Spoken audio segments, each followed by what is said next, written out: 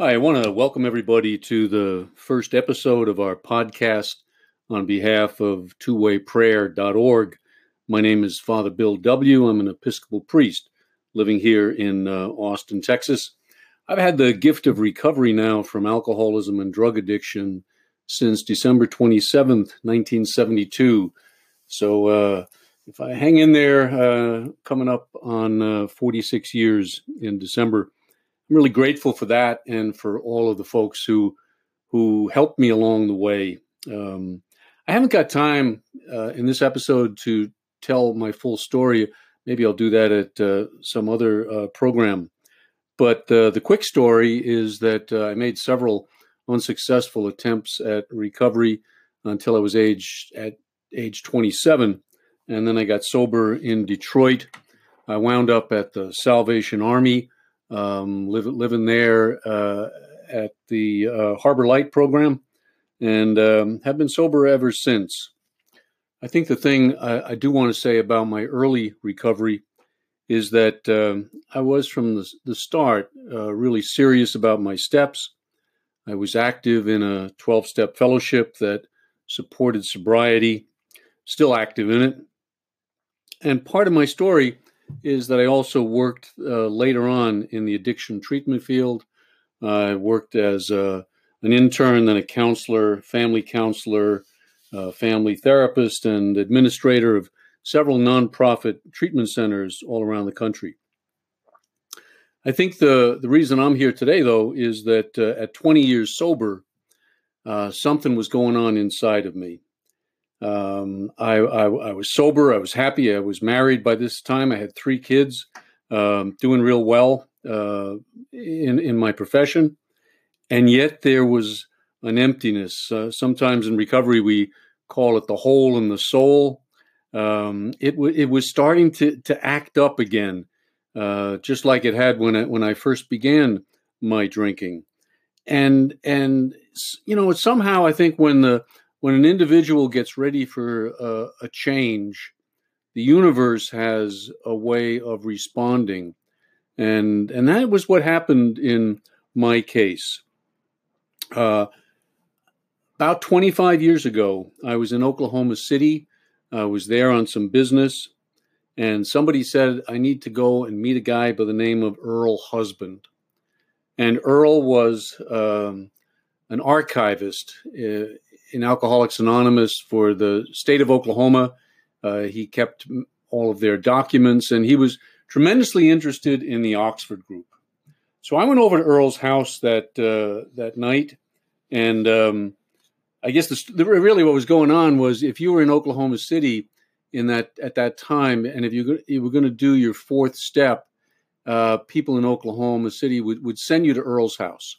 So it was Wednesday night, 7:00. I went to Earl's house and told Earl who I was, that 20 years sober, and I was kind of searching for something more, and somebody told me he might be a guy who could help me. Well, Earl said he hoped nobody came that night, and as it turned out, nobody did. So I spent then about 3 hours that evening with this man, and he told me about the Oxford group. Now, I had heard about the Oxford group. I knew that AA kind of emerged from it, took some of its spiritual principles from it, but I really was not very knowledgeable at all. And what Earl managed to do in a very short period of time was introduce me to their spiritual concepts. And the only way I can describe this is sometimes you'll hear people say, well, to understand this gospel story, you have to hear it in the original Greek. So what I like to say is Earl kind of taught me the steps in the original Greek. And so I'm hearing step 2, and it was different than I'd ever heard it before. He takes me through step 3, and I'm now doing it differently than I'd ever done it before. And one after the other, I was introduced to something that radically changed my life. And I left Earl's house with a stack of books that he gave me. And how do I say it? The beginning of a journey that's gone on to this day. I think I was getting a little bored with my 12-step program. Well, I know I was. It's like, I was going over the steps over and over and over again. I felt like I was almost like a hamster running around the cage, the wheel in the cage. And he opened me up to a whole new way of experiencing the 12-step program. And I have tried to do what I can to pay him back for that by getting out the word regarding the pioneer program of AA. When I left his house, had a stack of books, a bunch of articles, and I began to read and explore and practice. What I found was at the heart of the Oxford Group program was a practice that they called two-way prayer. And, I had always struggled a bit with prayer and meditation. I tried to do it, but I wasn't really very, very good at it. I think I got some ADD, and my mind just doesn't quiet down the way perhaps it does for some other people. And, one of the first things I learned was on this two-way prayer that a book that I was really, really familiar with, the 24-Hour Day book, had its origins in the writings, the two-way prayer writings of a couple of women in England who were struggling. And one of the women wrote down her thoughts from God each day. See, what two-way prayer is about is listening to God. I'd always prayed to God, and that's really one-way prayer, from me to God. But two-way prayer is taking the time to listen to a voice that the Oxford Group people believed lives inside of each and every person if they are sincerely seeking to find God's will. So I thought it'd be good to read for you a sampling of the 24-Hour Day book. You're probably familiar with it. And this was written by Richmond Walker, and it goes like this. This is for January the 1st. In the new year, I will live one day at a time. I will make each day one of preparation for better things ahead. I will not dwell on the past or the future, only on the present. I will bury every fear of the future, all thoughts of unkindness and bitterness, all my dislikes, my resentments, my sense of failure, my disappointments in others and in myself, my gloom and my despondency. Now, what I didn't know was that Walker took those words directly from the writings of these two women in England who were listening to God. So for January 1st, I want to read their writings, and I want to see if you can sense there's a difference. I picked it up right away, but see if you can hear it. This is what the woman wrote.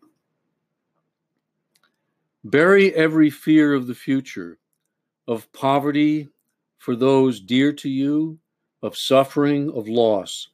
Bury all thought of unkindness and bitterness, all your dislikes, your resentments, your sense of failure, your disappointment in others and in yourselves, your gloom, your despondency, and let us have them all. Go forward to a new and risen life. Remember that you must not see as the world sees.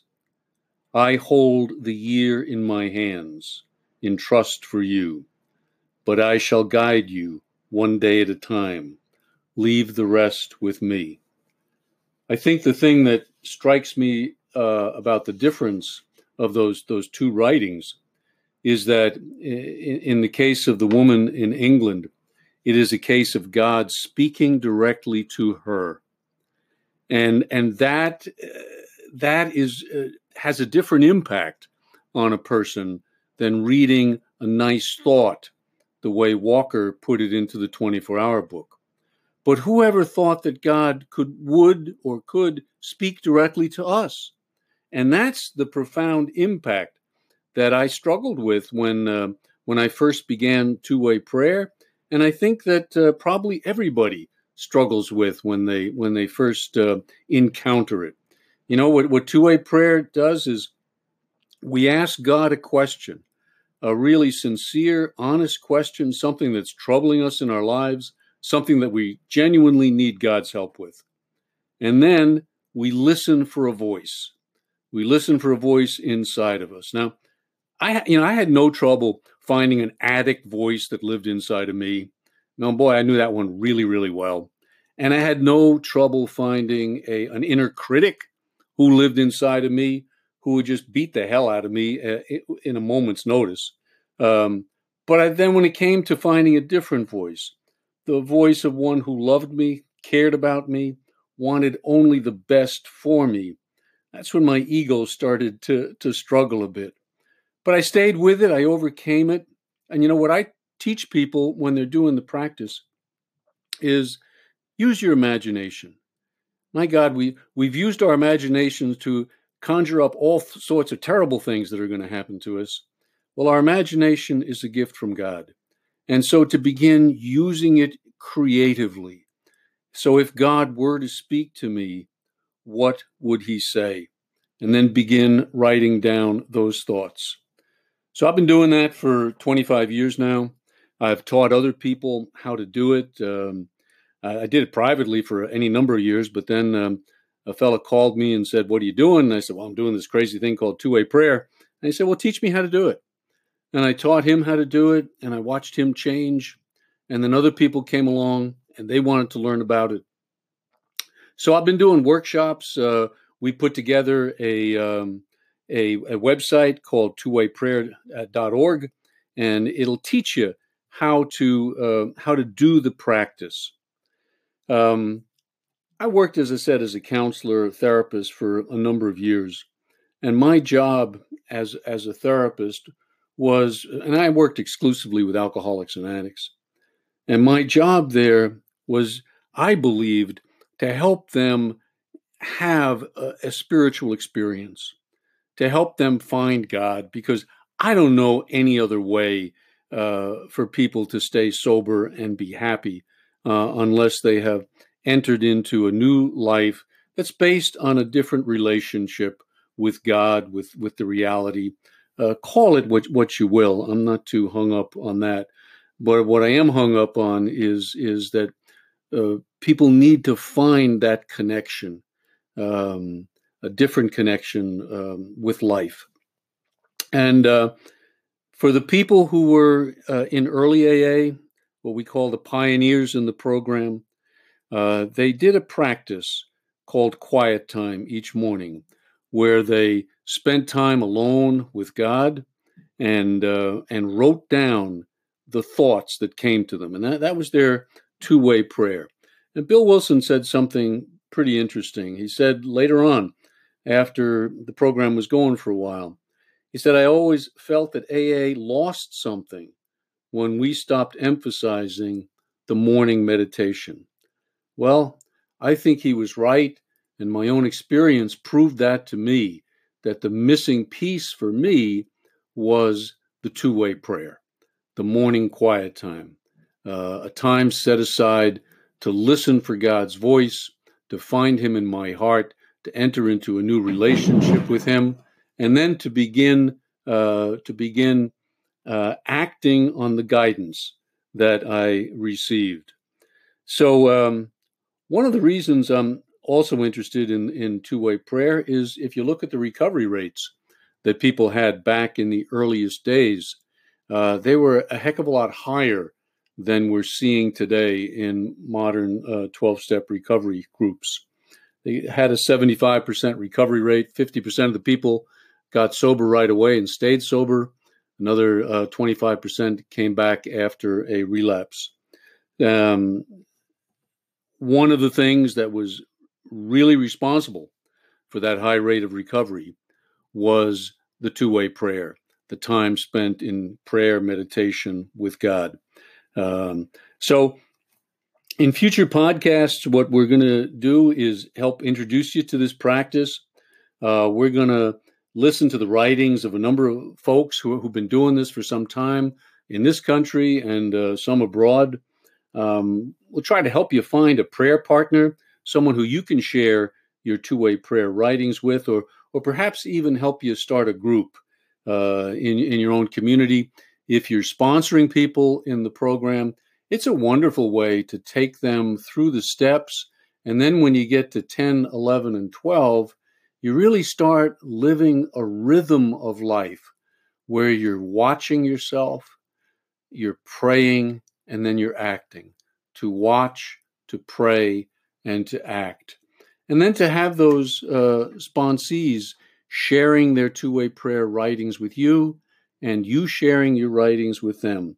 It really opens you up to a whole new way of working the program, living the program, and helping people not to be so dependent on us as sponsors, but to teach them to go inside and find that relationship with God.